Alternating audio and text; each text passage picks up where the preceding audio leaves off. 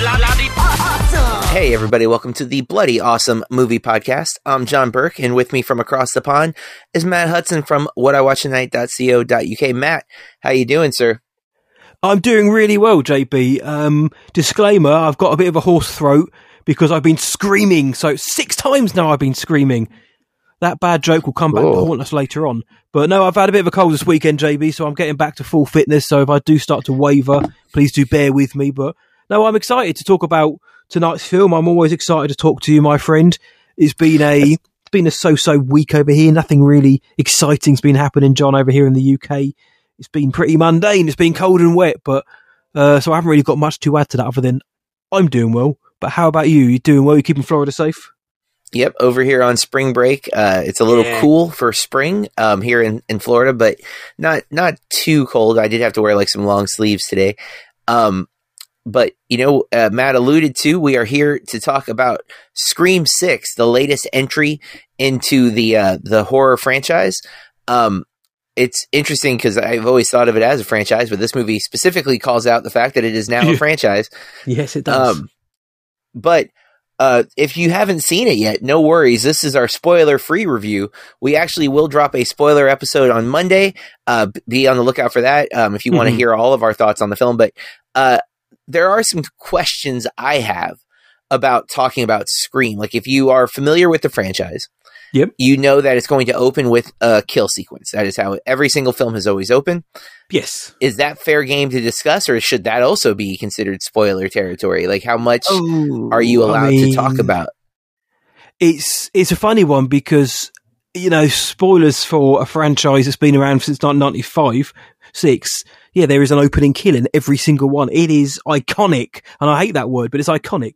You know, I think we don't have to get into necessarily to the ins and outs and any reveals within the reveals, but I don't think there's. Yeah, I think the trailers give enough away when it comes to what that part is. Right. I don't feel like I don't remember, to be fair, at this point, if I saw any of the opening sequence in the trailers, or at least not maybe the some of the actors in the opening sequence.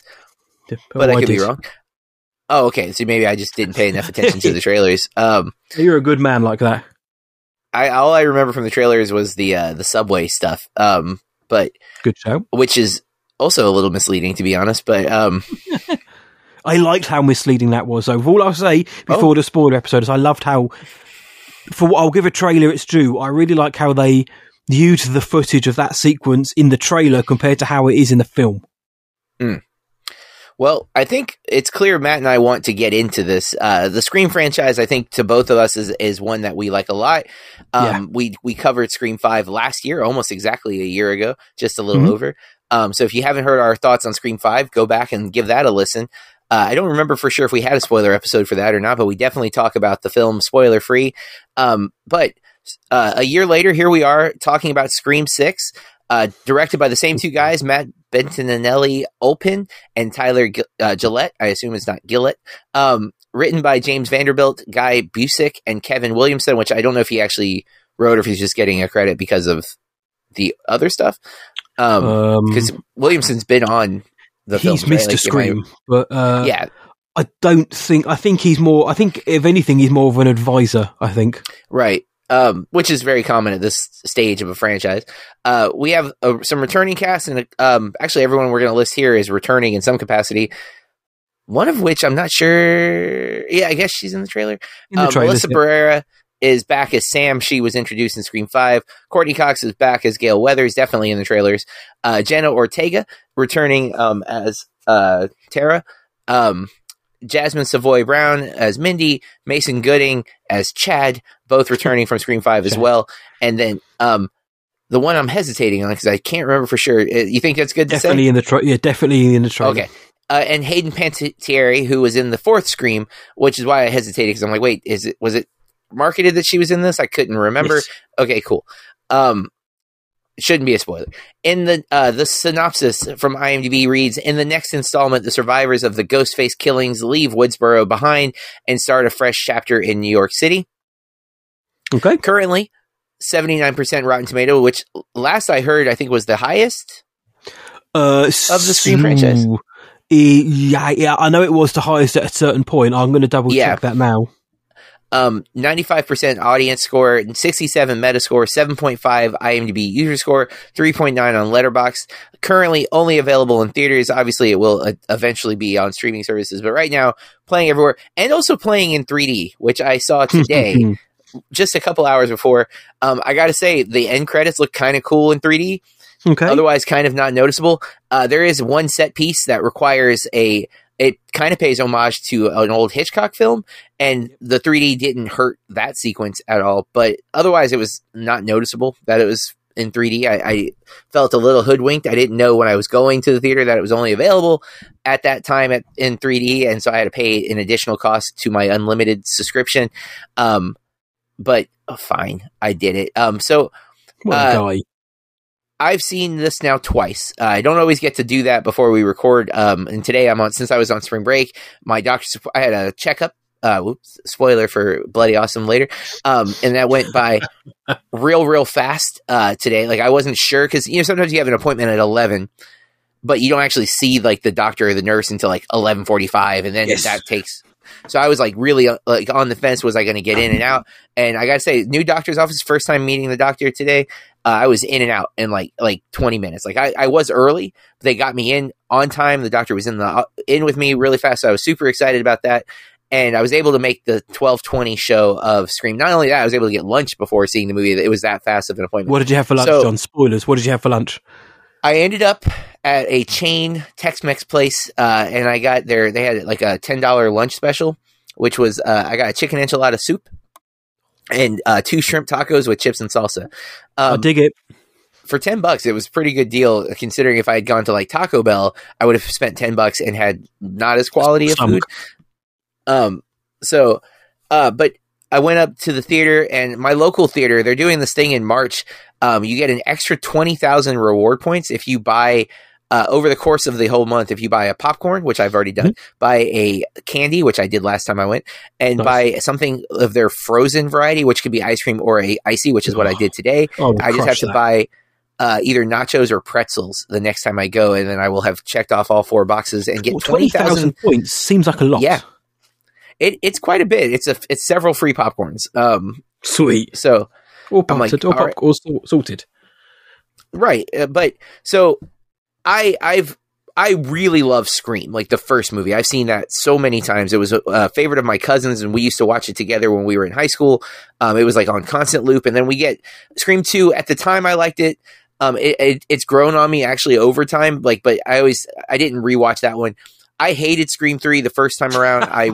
I've come back around on it a little bit. I find its meta qualities have aged quite well. Courtney Cox's hair.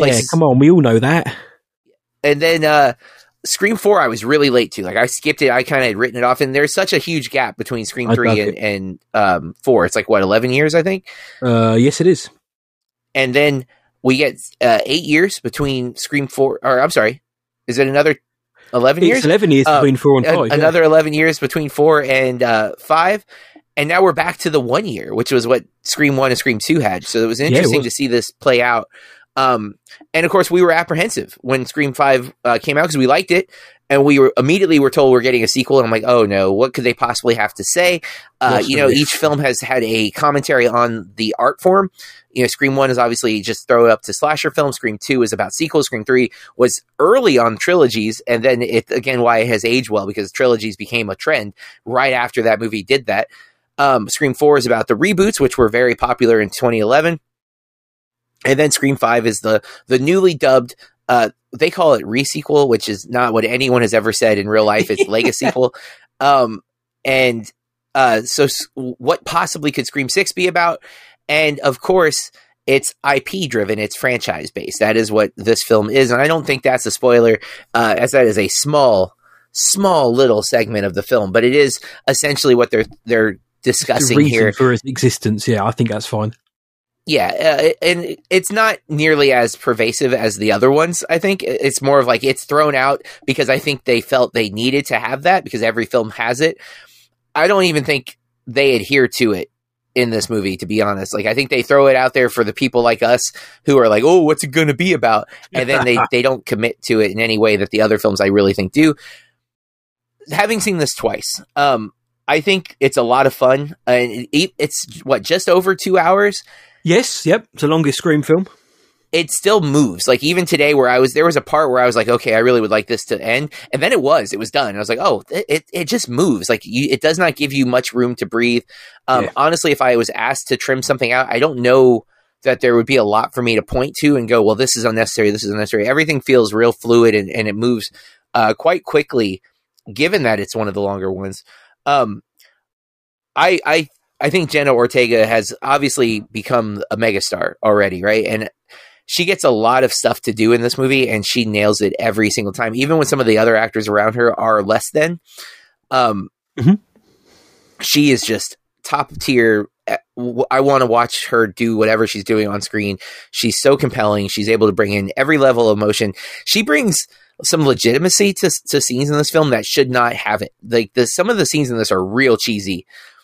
Like they lean into the camp more than I think the other Screams have in this one. And she still brings it where it's like her performances still feel genuine, and I'm just ultimately impressed. I like Melissa Barrera as well. I think it's at her detriment that she's supposed to be the lead and Jenna Ortega is next to her, because I think Jenna is just that big of a star. I don't think Melissa's doing anything wrong, mind you. I just think there's like a brighter light standing next to it. You know what I'm saying? Like they're both really good, but Jenna's just scene stealing in everything. She's a superstar, John. She genuinely is a superstar in the making. Right. Like the earlier or late last year, the talk of the movie star being dead, Jenna Ortega is set to prove that wrong. Like she might be the next big superstar. And the clips I've seen from her Saturday Night Live hosting, she's just got it. She's got a presence. I know it's cool almost to kind of jump on the train when there's an up and coming on the rise actress or actor, or actor, they're all the same. But yeah, everything I've seen her in, or even if I haven't seen something like Wednesday, I've seen enough now to know that she commands that role, has such a presence in it. And in, like you said, the legitimacy she brings her role here, in a role which could easily be, and we've seen other actors, like you said, maybe in this film, maybe in the other 5, who are good, but maybe they're not quite as good, or they're acting as if they are in a horror film, whereas I think Jenna Ortega acts because she's just really good at it, and she doesn't matter what she's in, she just brings her A game. I genuinely think she's really good. There's also been a recent, I believe last week, we talked about Seth Rogen's article and claim that critics shouldn't be harsh. Yes. And I was mostly on his side. I'm about to deviate from that for just a second. So I love the movie Wayne's World 2. Actually, I love both Wayne's World, but I like 2. A lot of people dismiss 2. I like 2 as well. There's a scene in 2 where they're recreating The Graduate, right? And he stops at a gas station, and the gas attendant's supposed to tell him how to get to the church where the wedding is happening. And partway through his monologue that he's fumbling and bumbling through, Wayne interrupts, breaks the fourth wall, and goes, I know this is a small part, but can't we get a better actor? And out comes Charlton Heston to do the monologue, right? And gives this powerful monologue that at the time when I was a kid watching it, I had no idea who Charlton Heston was. I didn't, guy hamming it up here. It wasn't until much later in my life that I'm like, wait a minute, is that Charlton Heston? And like it really clicked. But so I'm watching Scream the first time, and we meet the shirtless guy from across the hall who is dating Sam. Yes. Played by, and I am going to be, again, a little harsh, Josh Segarra. Yep. And when he first gets to speak, I'm like, oh, okay. And then as the movie progresses and he gets more and more dialogue, I'm like, I know this is a small part, but couldn't we have got a better actor? Because he's pretty bad. Like, it's noticeably bad. And he's up against Melissa Barrera in all of those scenes, and she's not bad. So you're just like... noticeably better. Yeah, yes. In fact, I would say she's better in this movie than she was in 5. And yes, I have a caveat to that, but I agree.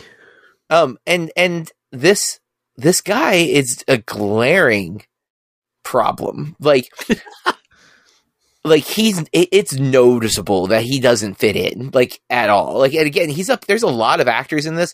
Some of them are not giving their best performances. Some of them have not aged particularly well as far as their acting ability. And a couple of them who I thought their charm got them through in 5 wore off a little bit in 6, especially the second viewing, where I started going, yes, maybe we could have got a couple of better people overall. But this guy, I am like, How? Because he's not I'm not going to say he's not attractive, but he's not so attractive that he's irreplaceable. You know what I'm saying? Like, he's not he looks like a guy that you might see like at a construction site or walking through a grocery store. He doesn't look like a superstar or even like a model, in the sense that you couldn't have found someone else who could also deliver the lines in a way that feels genuine or believable, and not like a guy who's not sure where he is. Because every line read feels like he's asking a question. Like, is this something? Should I be here? And it's like, dude, you're supposed to be like commanding this moment, and you're not. Like, it, especially given his apparent, the context of which they try to present him at times. Yes. And how you're meant to think about him. Yeah. So not to go too long on this, the Scream films have always been about movies, and so there's always Easter eggs. There's so many cool Easter eggs in this, and me a few years ago may not have caught all of them. There's a scene where they're watching the Body Snatchers is on in the background. There's a Friday the 13th on in the background. There's tons of movie posters. I don't know if you caught, but there's a character eating Jiffy Pop, which is really important to the first Scream movie. And pretty much archaic. I don't know anyone who does Jiffy Pop anymore. They still exist. Like, I see them, but I don't know anyone who ever, like, it's a lot of a hassle compared to other ways of getting popcorn. You know what I'm saying? Like, but there's a character eating it. It's got to be a reference to the first film, right? Like, it's not a coincidence. Of course, yeah. There's it's around Halloween, so there's tons of people in a variety of costumes of all different walks of horror. So there's just a lot for film people to digest and take in. This movie's a lot of fun. I initially gave it 4 stars. It might tick down a little after the second viewing, but I think overall it's still a really solid film. And I've made the case, I don't know that there is a more consistent horror franchise, because you look at like the ones that have lasted for a long time: Halloween, Nightmare on Elm Street, Friday the 13th, Hellraiser. I mean, there's almost Chucky or Child's Play, whatever, because they keep to make that thing. And they often have 1 or 2 that are solid, and most of them you are watching solely for the schlocky goodness of what it is, like of a nostalgia, a fandom of the character, the killer. And somehow Scream has made even they're silly and they're campy, but they know they are. And I think if you accept that, they are way more fun than if you are expecting a serious like thriller horror film. Like, there's a level of weird and humor in these movies. One element of that in 5 and 6, I'm still not on board with, which we'll talk about in spoilers. But overall, I had a blast the first time. I like this still a lot the second time. I had more nitpicks the second time around, which is only likely to happen, especially because you start questioning, like, well, I know how the plot plays out. Should it play out that way? Does it all really add up? But most of that talk I'll say for spoilers. Matt, you've seen it just once, right? I haven't been able to see it more than once, but I did see it on the first screening I could get. They did run a concurrent screening of 5 and 6. One after the other, which I was going to go to, but I thought, I just want to see the sixth film. So I waited till the next evening to go and watch it. I couldn't make the multimedia. And I love the Scream films, John. I love them. I think you're right. I think you're bang on the money. I think they are the most consistent in terms of the franchise. Is that, hey, look, it might wobble and it might waver, but Scream 3, I don't think is a bad film. It's probably the worst in the franchise. I think it's a bad film. I don't think there's a bad film in this franchise. And to your point, Scream 2 is actually the highest rated at 82%, and then Scream 1, 80%. And then you've got Scream 6, Scream 5, and then it goes from there is in terms of critically. But yeah, I love the Scream franchise, John. Like you, I was one of the first kind of mainstream horror films I saw at a sleepover, as it's meant to be when I was too young to watch it. And it haunted me then. I think it holds up so much now. I thought Scream 5 was great. I love how they riffed on that, on a Lego sequel or the requel or the reboots. I really thought that was fresh. And how they played into the IP and legacy and franchise of this film. I liked it. But with this film, I loved it. I thought it was great, so I didn't love it. I thought it was great. I really enjoyed it. It's a fun film, but goddamn is it full of flaws. And I only needed one screening to see that. And I don't mean ones where it's like, well, how did Ghostface get from A to B so quickly? I mean, this doesn't make sense, which I think a lot of that is spoilery. And I think it sets a dangerous precedent, especially for the next film. I think that, in terms of negatives, I'll get those out of the way now. I think the film had little to no stakes at all, even though it was very atmospheric and very tense. Some of the most tense sequences in all of the franchise are in this film.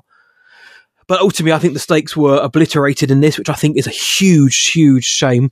I think I wasn't, we're all here for the whodunit aspect, and I think the whodunit was a bit limp in this. Yeah.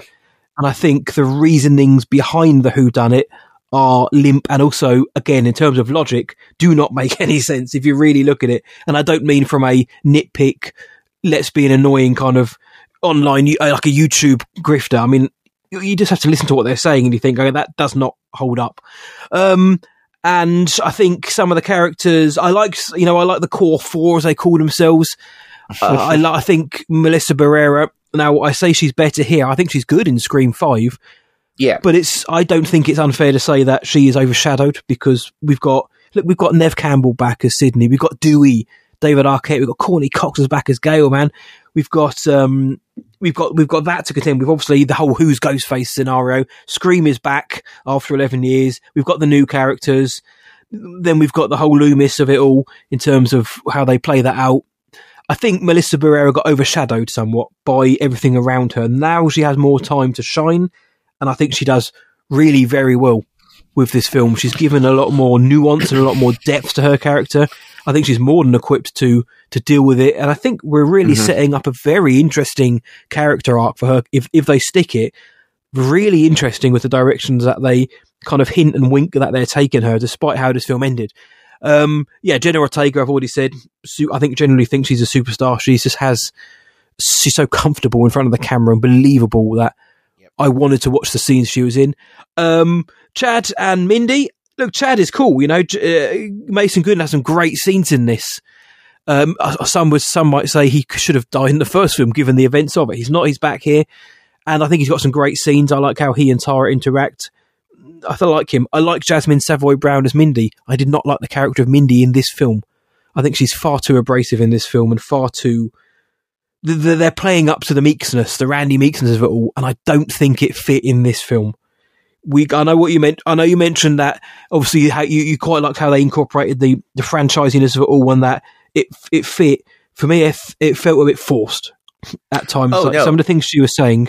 Oh, go on. I didn't say I liked it. I just pointed out that they did it. Got you right. Oh, I stand corrected. I would never want to put words in my king's mouth, but okay, that's handy for the clarification. Then I think each Scream film, like a whodunit, comes with. You get everyone together and you give the motive and you give the reason. No, there was no need for it in this film, but we got it anyway. And goddamn, did it feel forced? To me, it was the worst part of the film. I did not need to hear that. And Ghostface says a line at the beginning of the film, which I can't say because we're family friendly. But it's basically, he says something about movies, and I was like, yeah, wow. Firstly, what a badass line to say, and secondly, that's a cool setup for maybe the subversion of this film, but they don't run with it. And that's what makes me a little bit sad. Now, of course, I don't know if Scream 7 is going to be the last of the Radio Silence trilogy. I know they said they're doing a series and a franchise and all this kind of stuff, but maybe they're just setting things up to pay off in a massive Scream 7. I don't know. Scream 7 has to take risks. Now, I know people are saying this was very different, very subversive. It's set in New York. Let's not forget Scream 3 was set in Hollywood, in LA. They moved that as well. And actually, it's Scream 2. They're in college. I don't know if the college is actually in Woodsboro or not. But still, it's still it's still a similar vibe.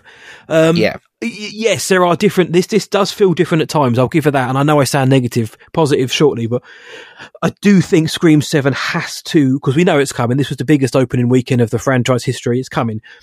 They do have to now swing. I think they've got to do something big. Yeah. Spoiler episode, I will mention very quickly with an asterisk what that can be for me. Not what I want and I need, but what I think they could do. But positives though, JB. Acting, very cool. For the majority, up until the third act reveal, and I didn't hate the reveal, by the way. It just kind of thought, that's a bit lame. Yeah. I really enjoyed everything above that. There are some excellent sequences. Most of them are in the trailer. Obviously, the one in the bodega, the convenience store. Yeah. Really well done. We've seen the subway scene in the trailer. Really well done, and how actually that was played out in the film. We've seen the scene in the trailer with Gail when she's on the phone. You see Ghostface is there as well. Really well done. The opening scene, really well done. There's a scene in the trailer with a ladder. Really well done. There's so many good scenes in this film. There's so much to love about this film. Ghostface does not give a damn in this, JB. This is, Ghostface is on a mission, even though we have to say Ghostface and keep a straight face. Ghostface is great. I love look, we all come for the mayhem in a Scream film. The mayhem is really, really good. I believed the core four, the main characters were friends. There was a real bond there. I liked the new characters when they came in. Hayden Panettiere, God bless her, she's back. I thought she was good. Where her character ends up in terms of why she's brought back is, a bit ropey. But there's an awful lot to like about this, John. You mentioned the pacing. I think the pacing, excuse the pun, is killer. I think visually this film looks really good. Maybe they could have done more of their New York / Montreal location. But I liked what we got from that. I think our new cast of Final Girls are great. I think the soundtrack, some people have said the soundtrack wasn't good. I thought the soundtrack was pretty damn banging. I didn't have a problem with the soundtrack. And the film, this is a darker Scream film, and I don't mean in terms of visual. I think the film in itself, there is that fun. And I totally agree with what we say about, Scream films do have that kind of campiness to it. But when they do horror, when they do suspense, they're so good at doing that as well. And I know that's what you were saying. And they do that here as well. Is it darker? Yes. But there is still fun. There is still that fun there. Bettinelli Olpin and Tyler Gillett. Radio Silence, they're Scream fans through and through. They know what to do. There are things I wasn't keen on until, like we'll mention in the spoiler review. It hasn't dampened my excitement for the film. I really liked it. I think it's a little bit too meta for its own good this time around. Stone me, a Scream film being meta. Yes, great. I think they go too far when they didn't need to. But, come on. There's a reason why these films are getting more and more money coming in, because people are digging it. They're getting it right. It still feels like a Scream film. Yeah, we know who came back and who wasn't coming back, and I think the film is fine for who is in it and who isn't in it. Looking forward to seeing what happens in the next film. But I dug it, JB. Issues aside, and I do have some. I think this is a really, really solid Scream film. It's another great installment in this franchise. Horror is winning. We're having big openings for these films now. We've got more to come. Scream 7 is definitely happening, John. It's it, but they do need to change the formula. And they do. They've got to shake something up. Otherwise, if Scream 7 feels a bit like Scream 6, which in turn still feels a bit like Scream 5, then what are we doing apart from rehab? There's a reason why they're popular, because they're doing the same thing, essentially. Let's shake it up a bit, because I think this is one of the only franchises, I think, that can do it and do it in a way that makes sense. But no, JB, I have nitpicks, but I dug it. I genuinely had fun with it. I also have, I share a lot of the criticisms that you just said. And also, though, without getting into the specifics, I really enjoyed the opening of this movie, though. I think it was one of my favorite openings. Like, obviously, Scream 1 has it because no one expected what happened in Scream 1, right? Like, the way it played out, Drew Barrymore being a part of it, no one expected that. So, like, it's impossible to top that. I think, like, to me, Scream 4 went for the reboot vibe a lot with theirs, if I remember it correctly. I'm always hesitant if I'm remembering like one of the Scary Movie franchises, because it feels like a Scary Movie franchise. You're right. It was a reboot kind of aspect. And I thought 5 does subvert it a bit.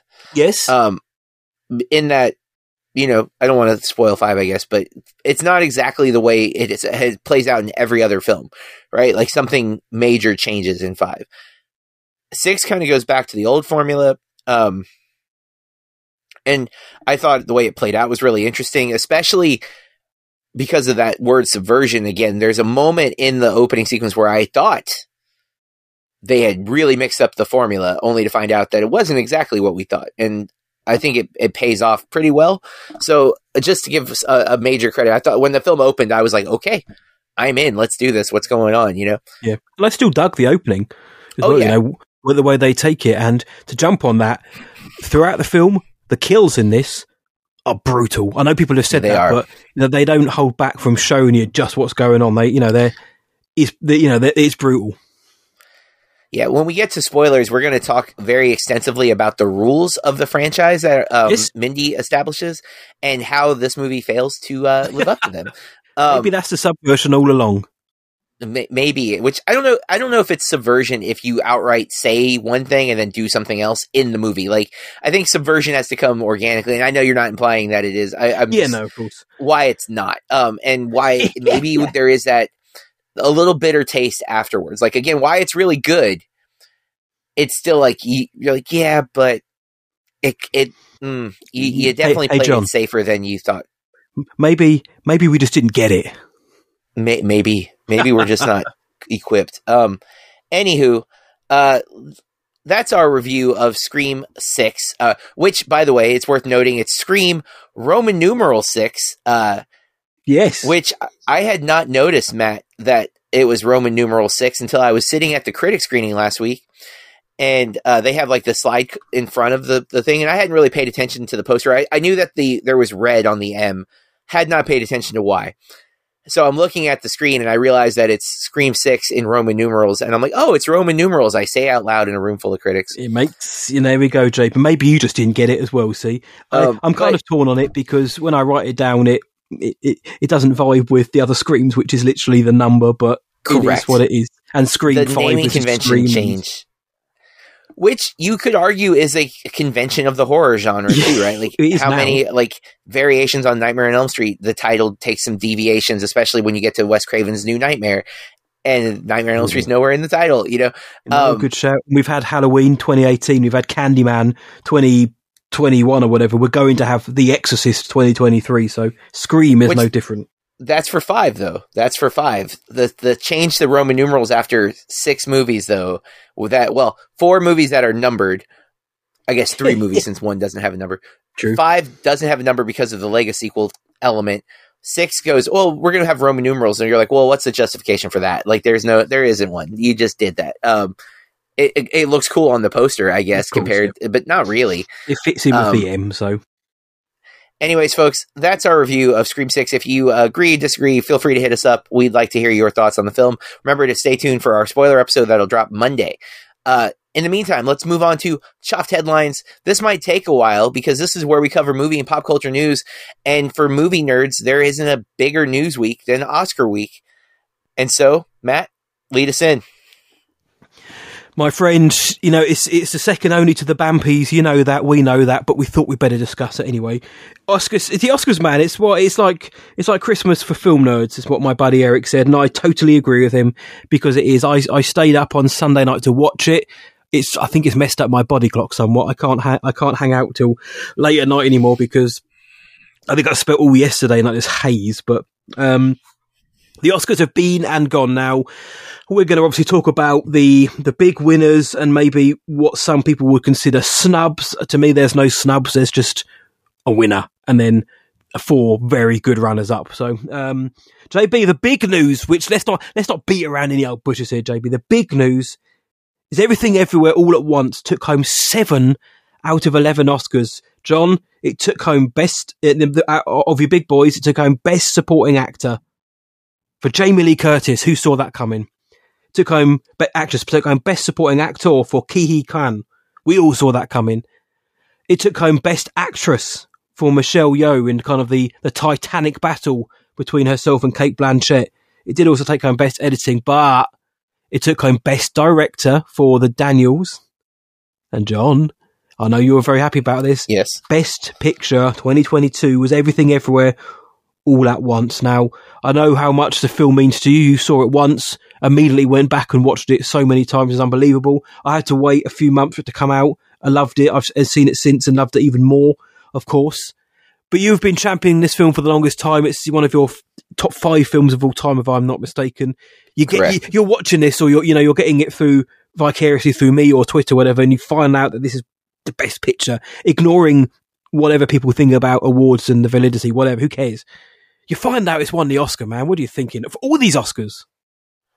I mean, when it became a front runner, I was shocked because when I walked out of the movie, the literally the first screening, which was a mixed critics and public screening, and I walked out knowing I just seen something important, but also feeling like there was a good chance that everyone else hated it. Yes. It was on my wavelength. It reminded me of the manic energy that Scott Pilgrim also has. And, like, I knew that movie doesn't work for everybody for a similar reason, right? Like, it's just, there's so much going on. There's so much to take in. And I would argue this movie is substantially more intelligent than Scott Pilgrim, with no disrespect meant to Scott Pilgrim. But this movie is agree with that. Juggling with so many concepts and so many, I mean, literally the title couldn't be more apropos, right? Like, it really does feel like everything. And so when I started talking to people outside of the screening and found out that I wasn't alone, that so many people loved it, especially with the critics group that I hang out with, we often don't agree. So, like, for all of us to just be like, what did we just witness? This is something weird. I didn't know if that would carry from April to January to February to March for the Oscars, and watching it slowly, like, other people were vibing with this, people in the industry were talking about this. I was losing my mind because I'm like, I never would have thought this would even be in the conversation because it's so weird. And it is, you know, it's existential, and there's martial arts. And again, you have an Asian led cast, something that has not been recognized in the level that it is now being recognized. You have LGBTQ plus members in the cast and also in the plot. So there were so many things that could be easily used against it.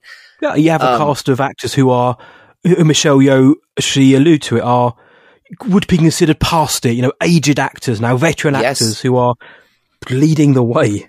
And relatively new directors whose only other movie involved taking Harry Potter, making him a corpse, and having him fart. In a good film. I love Swiss Army Man, but it's definitely not a film I think everyone's going to vibe with, right? And so... yeah, this is a bit more accessible, believe it or not. But even still, there's at least 2 scenes in this movie that could take out an audience quite easily. Yet, somehow, it defied all the odds in every category, basically. I don't think it should have won for visual effects, but I think it should have been nominated for visual effects, and I think that's a travesty that it's not. Everything about this film is incredible. I do love it. There's a lot of now, because this happens with every Oscar winner, all of the detractors are stepping forward. Some are saying horrible, offensive, dumb, racist things, or sexist things or whatever. And then some are just bitter because their movie lost. And I understand I would maybe be doing the same thing.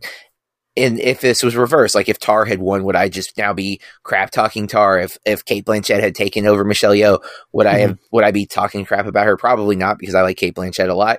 I'm glad Michelle Yeoh won because, as Michelle Yeoh apparently pointed out, Blanchett had won too. You know, she's been recognized. We know she's great. And she's excellent in Tar. But Michelle Yeoh, like Stephanie Hsu as well, who sadly didn't win, but that category didn't go on unannounced for Everything Everywhere. Michelle Yeoh was asked to do so much, and that isn't to say Cate Blanchett was one note, because she really isn't in Tar, but I just feel like Michelle Yeoh earned it more this year, and it's nothing to do with legacy or anything, or well, you've got 2 and you've got 0. I just generally think her performance earned it more. I think there's so many. I could point to 100 scenes in that movie, which I know that's probably hyperbole, but maybe not. There's a lot of scenes in that movie, even if they're only on screen for like a half a second, right? There's so much in Everything Everywhere All at Once. Again, the title being completely accurate. I think it deserves every award. I would have given it to Stephanie Hsu over Jamie Lee. No offense to Jamie Lee. I have always been a fan. This does feel like more of a Lifetime Achievement Oscar. Mm-hmm. And that's not... It's one of those debated things, I think, every year. Like, should an actor get an award for a lesser performance because of their body of work? I mean... And I don't know that this is a lesser performance for Jamie Lee, but Stephanie Hsu is definitely asked to do a heck of a lot more. Outstanding in this. I mean, she was my pick for Best Supporting Actress as well this year at the Band Prix. I thought she was outstanding. It's funny because Jamie Lee's great in this film, and her passion for the film, as well as the rest of the Everything Everywhere family, has been like nothing short of beautiful to see, genuinely. And, I'll say I don't like legacy awards. I don't like the idea that somebody has won because it's about time, or In Leo's case, he needs, come on, he keeps giving give him something. But then if it happens to somebody I like, I think, well, that's fine. Hypocritical if anything. I look at Jamie Lee and think, do you know what? I love you, Jamie Lee. I think you're great. You've gone from Halloween Ends to an Oscar winner, so that's a hell of a journey to go from bottom to top so soon. But just like her body of work, Jamie Lee, she's done some great films. She's a scream queen. So for me as a horror fan, there's always going to be that representation. And it's Jamie Lee. So if Stephanie Hsu wasn't going to win, I'd have loved to have seen Jamie Lee win because it's Jamie Lee, and I do think her performance is very good. But then, of course, Angela Bassett was everybody's front runner or the favourite to win that award, and she didn't win. And I know that's caused some consternation as well, which there's always going to be. Kerry Condon, I think, was fantastic and probably should have won as well. It's just a credit to that category, isn't it, JB, where we have a winner, but we're like, well, actually, I could have seen all five of them winning, and I wouldn't really have had an issue with it. We said that before, but it rings true now that Jamie Lee is the winner. Yeah, I mean, I agree. And to be fair, if you get nominated, you're usually worthy of the award, right? Like, I mean, I know there are some exceptions where people are like, how did so-and-so get nominated? But most of the time, if you're getting talked about with an Oscar, you deserve the opportunity to win. Yeah. At least I want to believe that, because so yeah, any one of those people could have won. I am glad Everything Everywhere has won. I've seen a lot of detractors saying like, no Oscar movies, no Oscar Best Picture winners hold up over time. That's obviously a ridiculous sentiment. I saw that, and I'm about to, you can shove that one. Really? Yeah, I mean, there's definitely some that we look back in hindsight. Crash being the one that immediately comes to mind, of course, where we're like, why did that win? And then both Moonlight or La La Land. If La La Land had won, I think it's deserving. Moonlight was deserving also, and so like we had two that year for sure that I think will hold the test of time. And obviously, if you go back through the history of the ones that didn't win, there are many. And we do another podcast called Movie Astrology where we really look at the year and the winners. And we have many times been like, how did that win Best Picture? Yeah. Or how was that nominated for Best Picture? I think Love Story was nominated or something. I remember how much I didn't like Love Story. I think it was Love Story. I hope that's what it's called. Love means never having to say you're sorry. Oh, that's what it is. Don't forget that's that, John. The movie. Yeah, I don't know how I could possibly forget that title, but I mean, you look at the top 10 Best Pictures here. I mean, everyone's going to have ones where they like. For me, how the hell did Avatar get nominated? But it did. Fine. Yep. But I look at the Best Picture and think, I wanted Banshees to win because it blew me away. But at the same time, I was torn. If you listen to the Banshees guys, because I really wanted Everything Everywhere to win. I could have only chosen one. Had The Fabelmans won, had Tar won, had All Quiet on the Western Front won.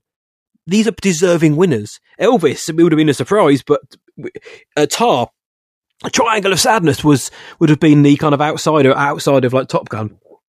But these are like women talking. It wasn't my favourite film of the year, but goddamn was it sharp, and it won obviously for best screenplay, for best original screenplay for Sarah Polley. So I think this is a really solid lineup today this year, and last year's Best Picture lineup was.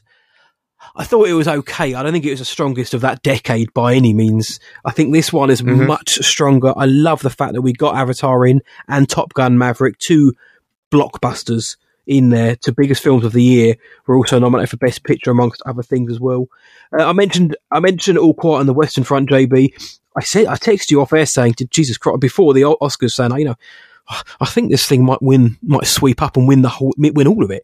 And there was a point where every category it was in, All Quiet, it was winning, and it was accompanied by the bomb, bomb, bomb of the score, which won Best Score.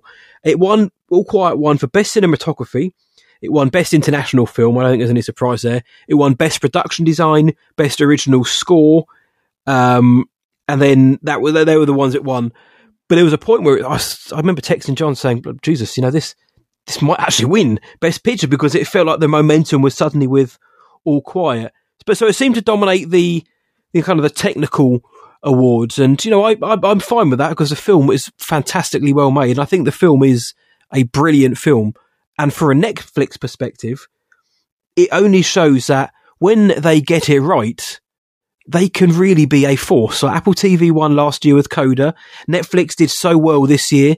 alongside A24 with sweeping up on the Oscars, it's only a matter of time, I think, before Netflix does take Oscar for Best Picture. And I'm sure some of the purists will say, well, Roma should have won before.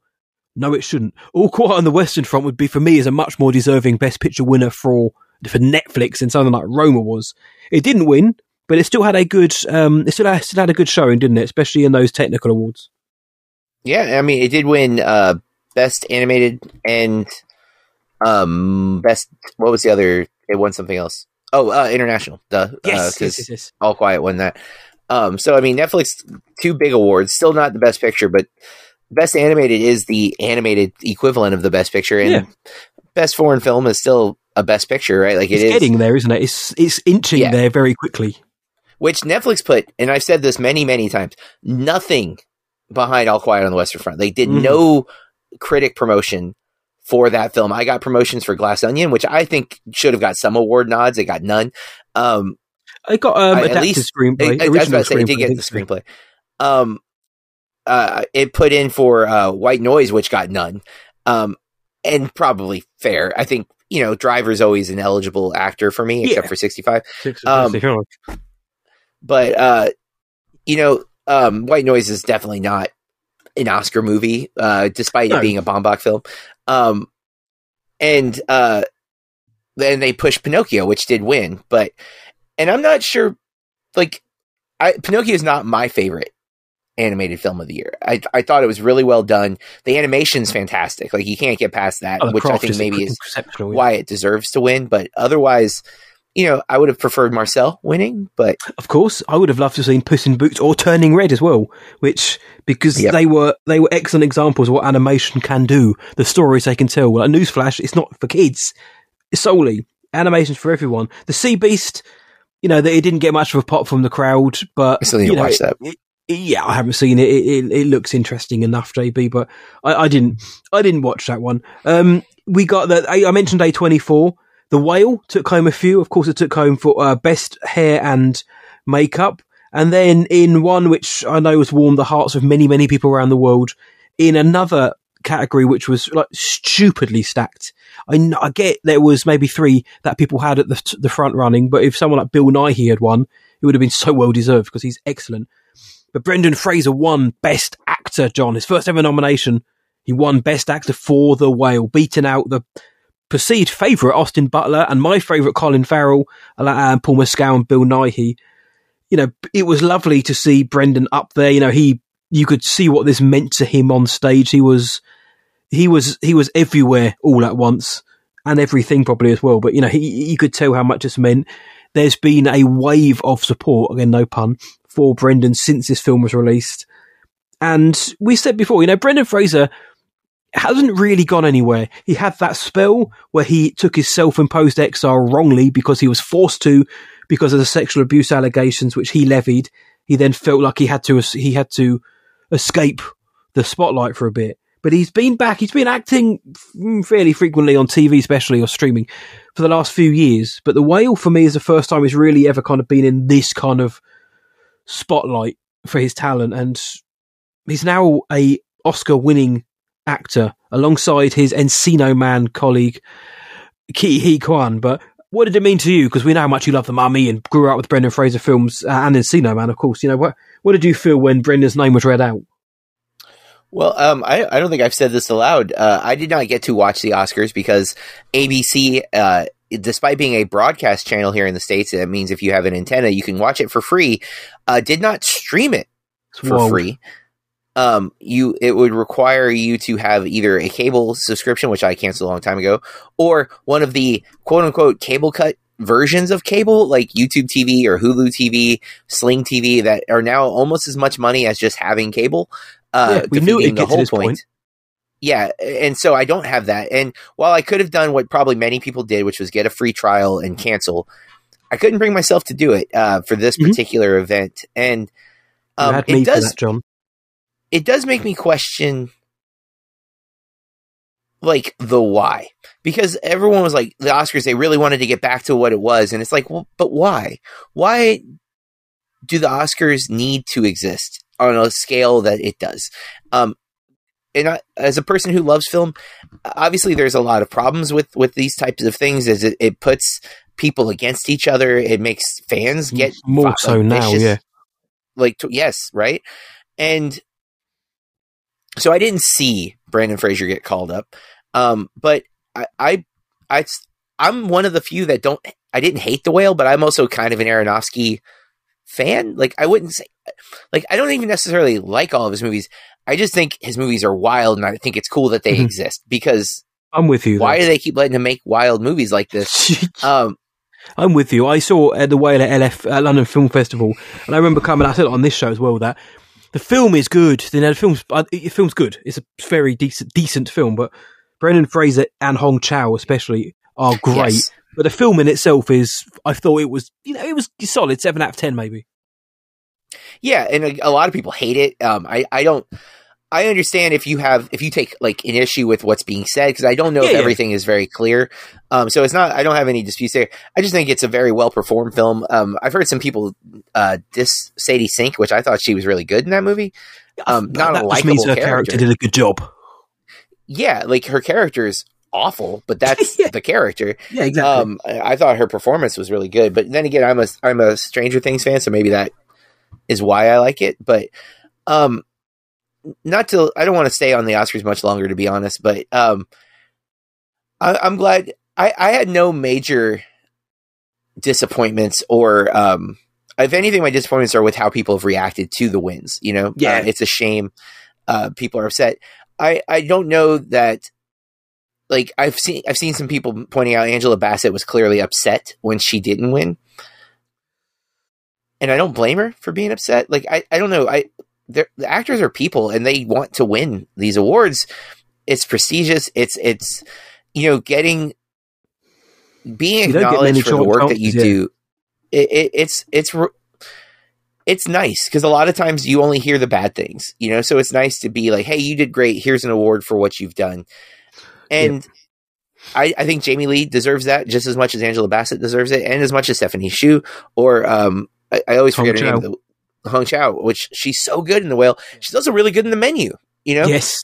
Two great performances, and she is one of those actresses where she keeps getting put in movies that aren't great, but she is always great. She's I thought incredible in Downsizing. Fair, but... And so the Oscars, they continue. Most likely it'll be even more next year, because the Oscars got a lot of buzz this year. There's a lot of negative buzz. But overall, I had no major qualms. Look, it's an odd one. I totally agree. But for me, as long as people are getting upset because there's a passion behind, because they didn't win, and there's the emotion of the moment. I just don't like people getting upset because, well, I feel like I was better than them, or people saying this person should have won because I wanted them to win, therefore I'm going to get upset and then, say this person didn't deserve it. I know a lot of people say that Jamie Lee didn't deserve it compared to others. And hey, look, she wasn't my pick, but I'm not upset that she won and Stephanie Hsu didn't, or Angela Bassett didn't. I'm just glad we had a good performer who did win. That's all I'm here for. And at the end of the day, we still have 5 excellent performances we can go back and watch whenever we want. And you don't need to be defined by whether you've got the statue. It's easy for me to say, because this isn't my profession. Do I want to be employee of the month if that's what we had at my job? Mm-hmm. Of course.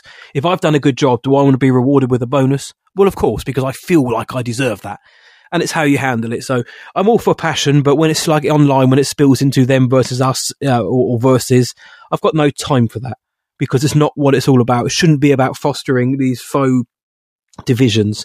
Blanchett versus Yeoh. At the end of the day, with 2 great performances, I'm still going to watch. I would still watch Everything Everywhere, even if it won no awards. I'd still watch it like you, and I would still dig it. However, I can honestly say it's been in my top 5 since pretty much the second screening. I wanted to see it twice before I committed it to the top 5, but it clicked with me so hard. I love every second of it. There is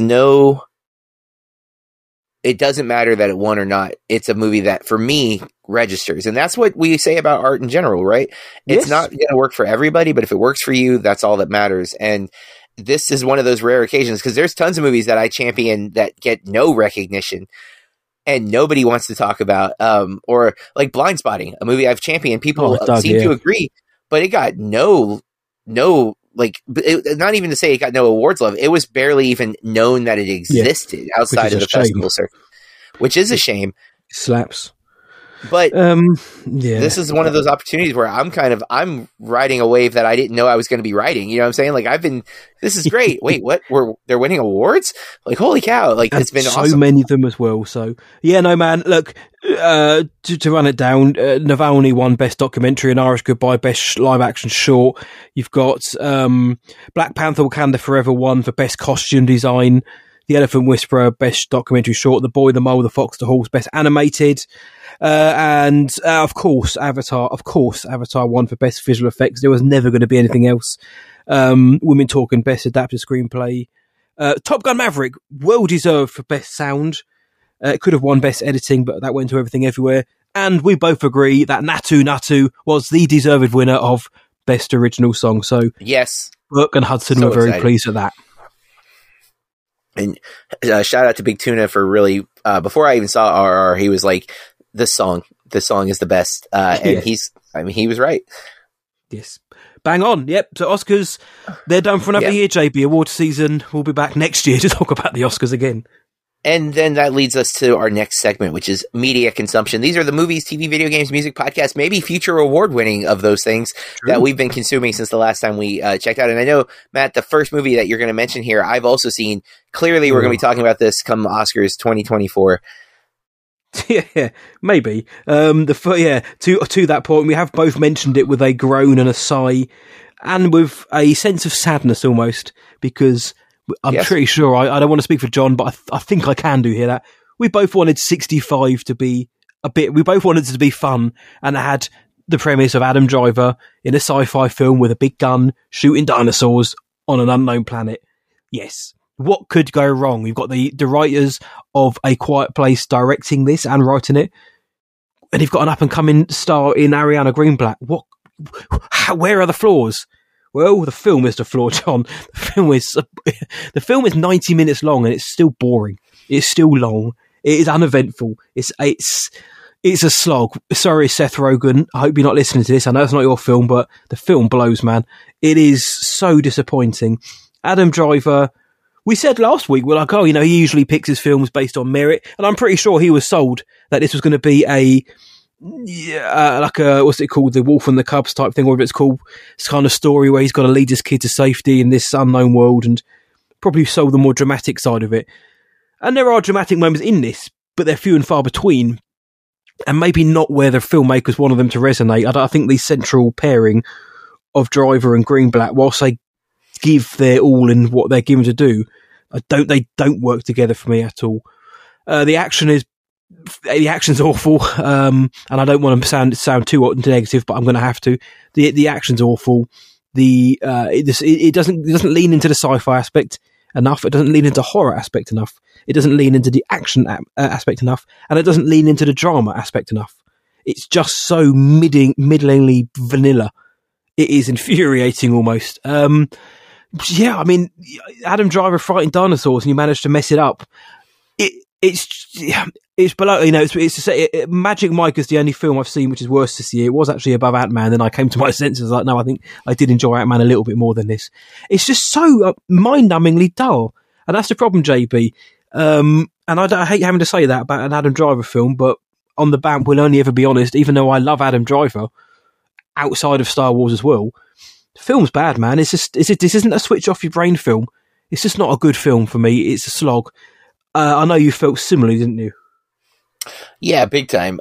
We don't usually go back and forth on consumption, and this is essentially a micro review of 65. But yeah, the movie could have been called 65 Hats because it was trying to do so many things that it did not need to do. Man versus dinosaur, folks. That's all you need for a compelling thriller. And it's like this movie didn't trust that premise, or maybe couldn't fulfill that premise in a way that was going to be good enough. And so they, like, if you can't, I'm all for, like, understanding budget and effects, and, like, you're going to struggle with certain things. Yes. But if you can't fulfill your initial premise, then don't make that movie. Because you can't. and they couldn't, and it's noticeably bad. And like you said, it's boring. It's just, there's nothing.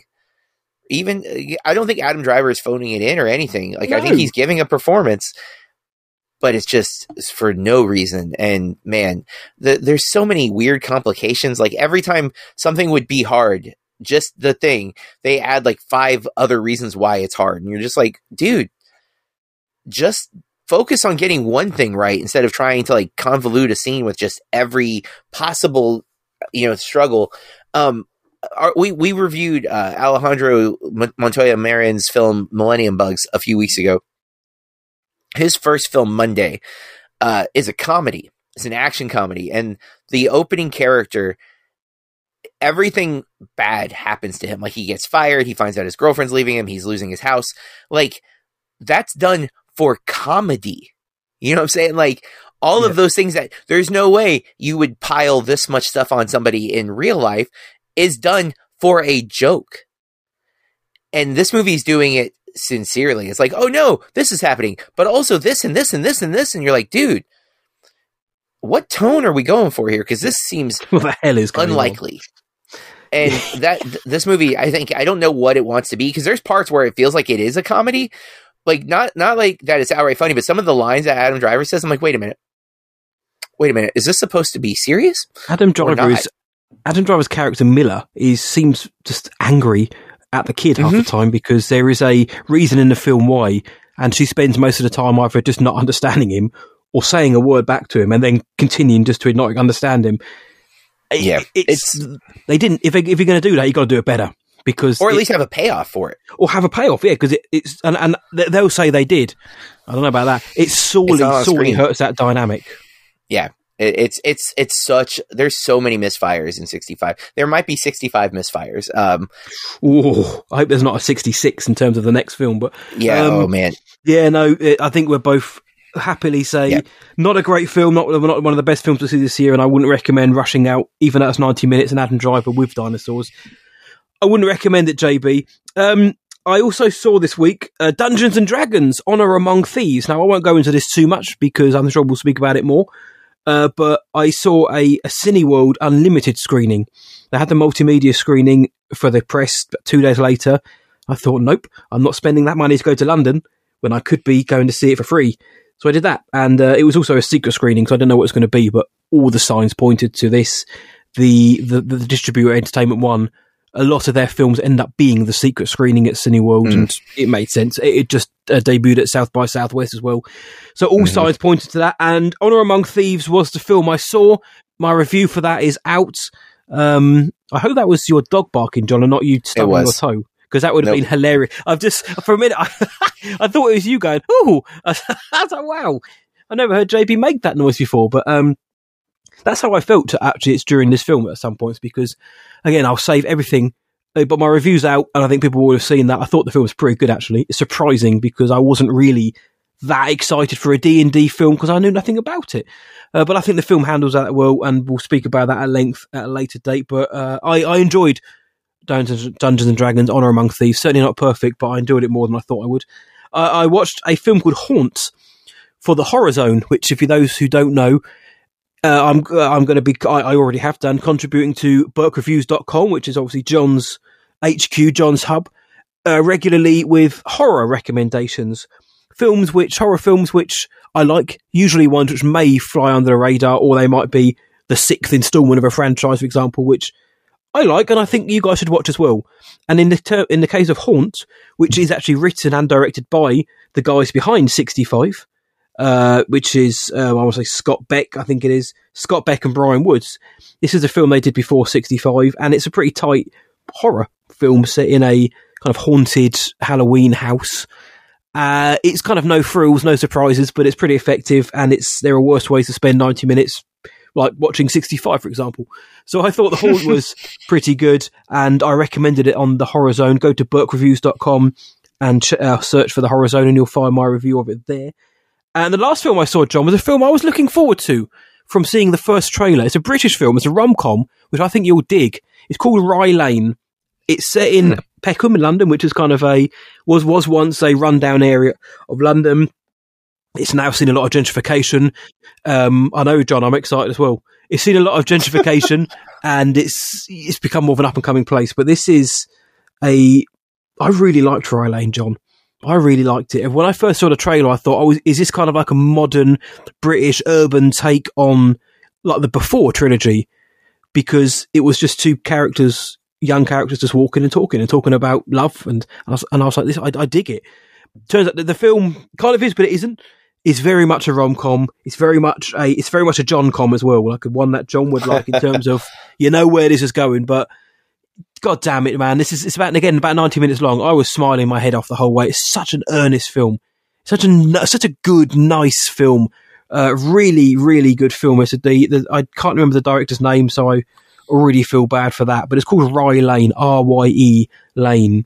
And it's just a really sweet, but really sharp rom-com, very endearing as well.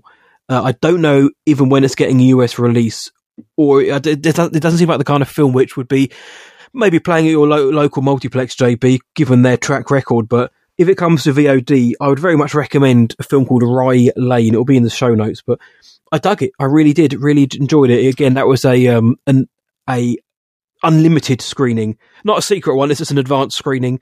And saying that, there was a screening tonight of Shazam 2, which I had the multimedia invite for, and that film could be great, but I was like, you know what, I'd much rather do the BAMP than go to see Shazam 2. I liked Shazam. I did. I really thought the first one was surprisingly good fun, but there's something about the trailers for Shazam 2, Fury of the Gods, which hasn't grabbed me, JP, and I don't know if I'm projecting my kind of apathy for the last few superhero films, which I've seen and haven't loved, onto Shazam. But I'm not as excited for Shazam 2, and it comes out in a few days' time anyway. So, £30 to go to London or just watch this for free on Friday. I picked that one, and also, BAMP rules, my friend. So, Rye Lane was really good. Dungeons and Dragons was surprisingly good in terms of my expectations. 65.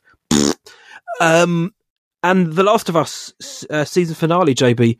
Again, everyone knows I saw this 9 weeks ago, but I've been so looking forward now to seeing what the world thought of it without any spoilers. If you've played the game, what would people think in terms of how they adapted it? Would people agree with my kind of thoughts that I think they needed an episode before this to really flesh out the season just that bit more? I think it went a bit fast from 6, 7, 8 and 9 onwards, but I thought, though, what we got in episode 9, 43 minutes of it was so very good. It hit.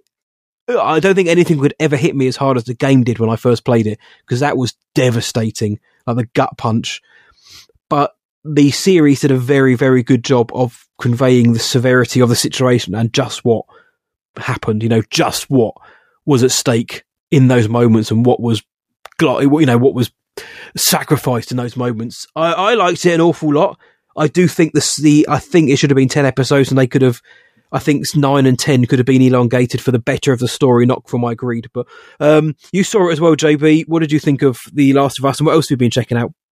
I liked The Last of Us finales. I don't know. I guess maybe my memory of the game is this. It kind of does like hit the end hard. Like you're just like moving along, and then suddenly you're just like, it's all over. I don't know what else you do to extend it. I guess maybe more the last episode. I think the last episode in the. I know I shouldn't do this, but in the game, that's a big section, and I think it just felt. They crammed an awful lot into episode 8, which is not a bad thing because episode 8 was sensational.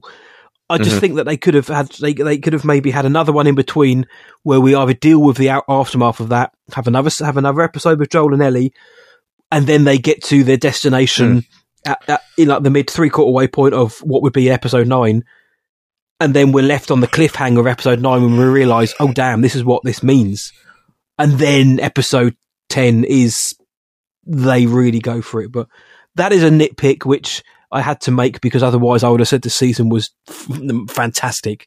But that's just me.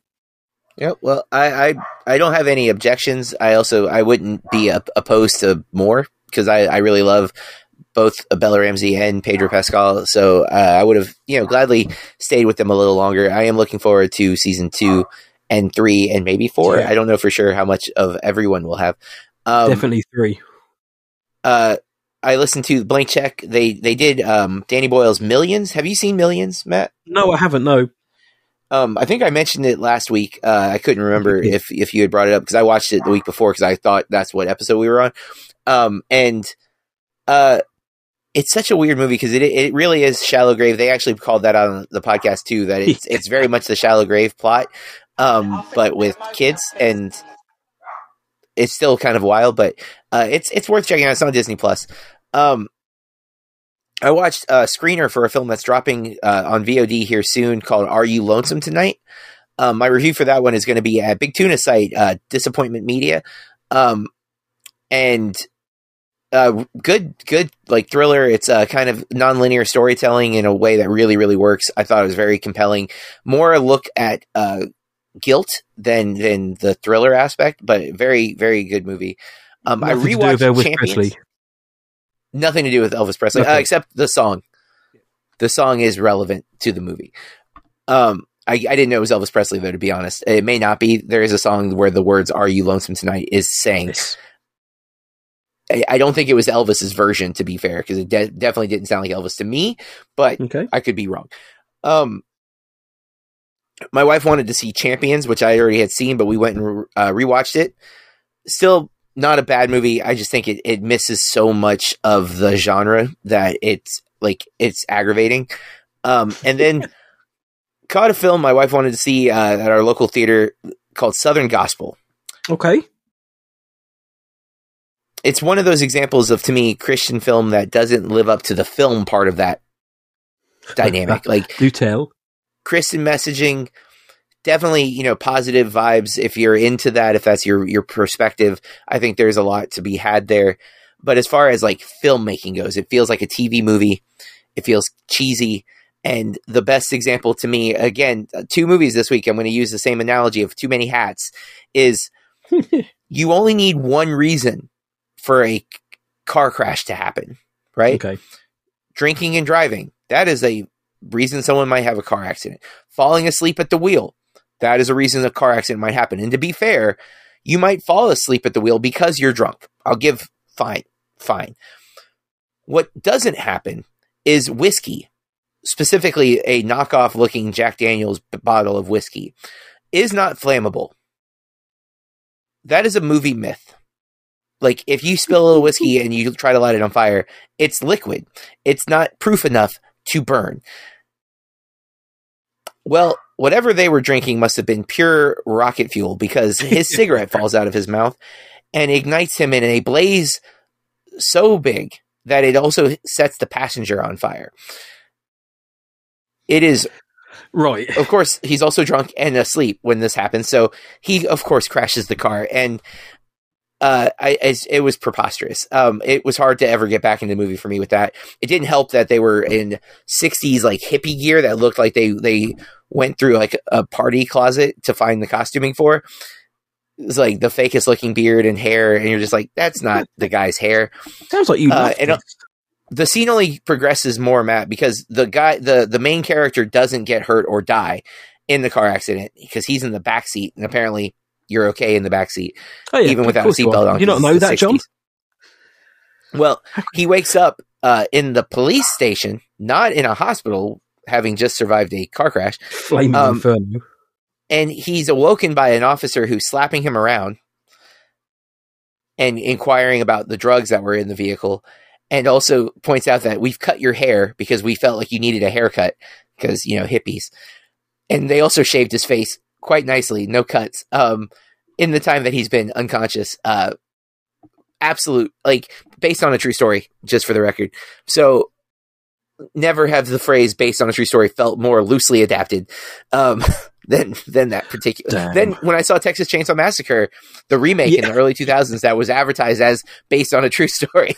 Yeah, come on. So the remake of a horror movie that was not based on a true story, this one is based on true story. It's whatever.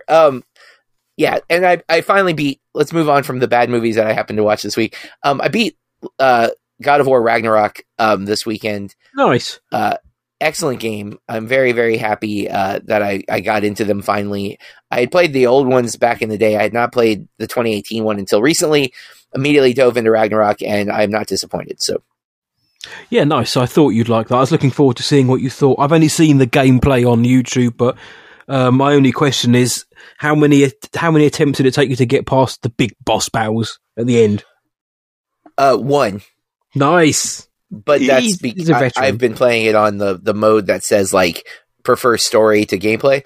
So that's how I usually play my games to start with. I go back sometimes and get a bit harder, but I just want to get through it sometimes. I also over geared. Like I was like level 8 when I went to the boss fight. It's like I had like pretty much I did a lot of the side quests before I went after the boss. So I was equipped and also playing on a lighter difficulty. So both of those things. I'm a decent video game player. I don't like repeating myself, and I don't feel I need to challenge myself that much to enjoy a game. So I want to play it where I feel I don't want to be angry when I'm playing a video game. No, I hear that, my friends. There are some games like when Star Wars Jedi Survivor comes out, I'll play it on, like kindergarten mode just so I can get through it. Mainly because spoilers, man. I remember when the first Fallen Order came out, within minutes, people had already leaked the ending. I was like, I don't need to know who's at the end of that game. So I want to play it to, get through the story, because find out what the story is, and then, what happens, because I'm a simp for that. But then I'll always go back and play it properly. I say properly. I'll do more exploration. I'll fight more. Maybe I'll put the difficulty up from kindergarten to first grade, maybe to nursery school. But I feel you, man. I don't want to be too stressed playing. I want to have a challenge and a good time, but I don't want to get to the point where I'm just getting furious at this game. Which I will say, though, even with the lower difficulty, and I don't have it on the easiest, but I have it on like the second to the easiest. I still found some of it challenging, and I was holding my breath at times during the boss fight because I was like, "Oh no, he keeps his energy keeps resetting." I'm like, I don't know how many times I can survive this. But then no one beats John Burke. The freaking Berserker challenges in this game have beat me many a times. Those are the ones that I have. I'm up to the last one, and I don't know if I'm going to put the effort in to actually finish that one or not. But we'll see. But folks, aside from beating video games and watching movies and TV shows, we have to make sure we are staying bloody awesome week after week so we can continue to bring you this level of content. So I want to check in, Matt, with you to see what you've been doing to stay bloody awesome. Well, I say check up, but as I mentioned, I just haven't really felt very well this weekend. I've had a cold. I've had blocked sinuses, congestion. When you wake up and your head just feels fuzzy. And, you can't taste anything, not COVID, but you can't taste anything. You just feel run down and tired. So my one, I haven't been able to do anything. I haven't been able to get out much this weekend. I haven't been able to see my little one, which is always a negative, always will be. Biggest negative there is. But on the other side, if I'm going to find a positive, I've got time to just chill out. My weekends are usually quite full on in terms of just driving about and doing a lot. So if I'm going to find a positive, I actually got to sit down, chill out. I got a bit of extra sleep, and then I watched the Oscars and completely lost all that. But I got a bit of extra sleep. I got to read some books. I didn't put that in consumption actually, but I was carry on reading the Southern Reach trilogy by Jeff Vandermeer, the Annihilation books. I also read Jedi Battle Scars, which is the tie-in novel to the upcoming game set between Fallen Order and Survivor. It's fine. It's pretty good. It's not bad. I was hoping for so much more. But spoilers for the book club I'll be doing at the end of the month for that book, for sessions. But yeah, it's kind of checking in more than checking up. But I don't like feeling ill. I don't like missing out on seeing my daughter and that. But if it means that I can come back ready and refreshed for next week, which it got some few family birthdays next week as well, then, it's a small price to pay. Plus I got to read some books, play some games, watch some films at home as well. So it wasn't all that bad, JB. But it's more kind of like checking in. I could have gone mental and just gone out and done loads of things anyway, but sometimes you got to let the illness take you and just chill and get some sleep, my friend. So nothing too wild this week because my own body wouldn't let me, but I hope you've been doing a bit more to stay bloody awesome this week, JB. Well, I got a checkup. I kind of spoiled this at the beginning of the episode, but I went to the doctor today just to get checked up. I had to actually start a new doctor because my doctors keep leaving. A couple of years ago, my doctor's office closed. The man who I say saved my life because he got me my gallbladder surgery that my previous doctor had kept saying, we'll just keep putting it off. It'll be okay. I went into a new doctor and he's like, yeah, you need to have that removed like tomorrow. And so I say he saved my life. I don't know how severe a gallbladder can get, but it was bad. But his office closed, and then I found a new doctor 2 years ago, and I got a message a few months ago that she was leaving to find a new doctor, and also my insurance changed, so they weren't even on my list anymore. So today I went back to an old office before the guy who almost killed me, and I hadn't been there for a while, but it's I met the new person, and it went smooth. I have nothing wrong. I'm ultimately why I've been getting healthy for the last couple of years is I'm trying to make sure I live for a long time. I'm 40. I want to push, I at least want to double this, if not longer. And I want it to not just be, I don't want to be a burden on somebody when I'm 80. Like I want to be as functional as I can. And not, while there's many things we can't control with that. Like if my brain goes away, there's not a whole lot I can do there, but I want to try to stay as physically fit as I can. So I try to go to the doctor at least once a year, get a checkup, my blood work done. I want to make sure I'm not, when I started the weight loss back in 2019, I was pre-diabetic, which I've not been for a couple of years now, but I want to stay there. Cool. And so started the process. I actually still have to go get blood work done tomorrow or sometime this week, and I go back to follow up in a month. Mm-hmm. But I started the ball rolling. I was on break, so it made sense to do that while it's easy. I don't have to miss work to do that today because I'm already out. No, good job, my friend. There's nothing wrong with getting a service on yourself. The blood work makes me shiver because I hate needles and I hate blood work, but if it's going to help in the long run, man, some things are more important than a little phobia. But no, good job, my friend, and I'm glad to hear everything's okay, of course. You know what's weird? Since Fight Club, back in 99, I go to like my Penguin, my happy place when I get blood work. I close my eyes and I'm not there. I'm unaware that there's a needle. And I'm not trained to do that outside of watching that movie and going, that's what I will do when I get blood work done. Power of movies, sir. Every single time I just close my eyes and I am not there. I am somewhere else until it's over. And then I'm like, oh, that was it. Great.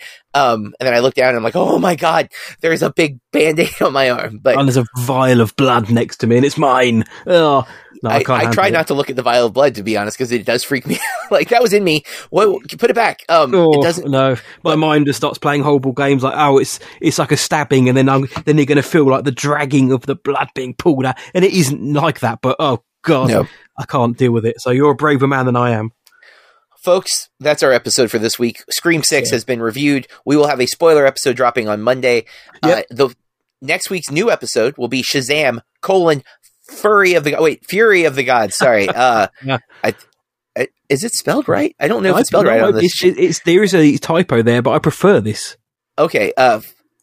It's one R, right? Okay. So, Fury of the Gods. Definitely Fury, not Furry. Yeah, Fury of the Gods is a different movie. Totally that'll be one of the parodies that'll end up online somewhere.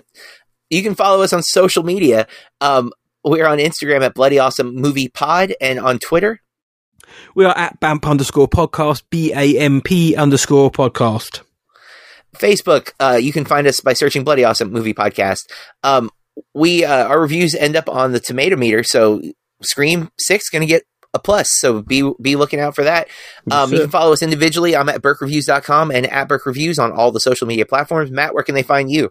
You can find me whatiwatchtonight.co.uk and just search for What I Watched Tonight across all the socials, including Letterboxd. And if you like what we're doing here at the Bloody Awesome Movie Podcast, we ask that you take just a minute and give us that 5-star rating on whatever podcast catcher you use to listen. With that, we encourage you to keep watching movies. And stay bloody awesome. Blood, bloody, bloody, bloody, bloody,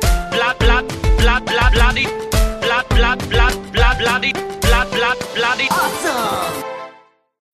When you need mealtime inspiration, it's worth shopping Kroger, where you'll find over 30,000 mouth-watering choices that excite your inner foodie. And no matter what tasty choice you make, you'll enjoy our everyday low prices, plus extra ways to save, like digital coupons worth over $600 each week. You can also save up to $1 off per gallon at the pump with fuel points. More savings and more inspiring flavors make shopping Kroger worth it every time. Kroger, fresh for everyone. Fuel restrictions apply. Blood, bloody, blood, bloody, blood, bloody, blood, bloody, blood, bloody.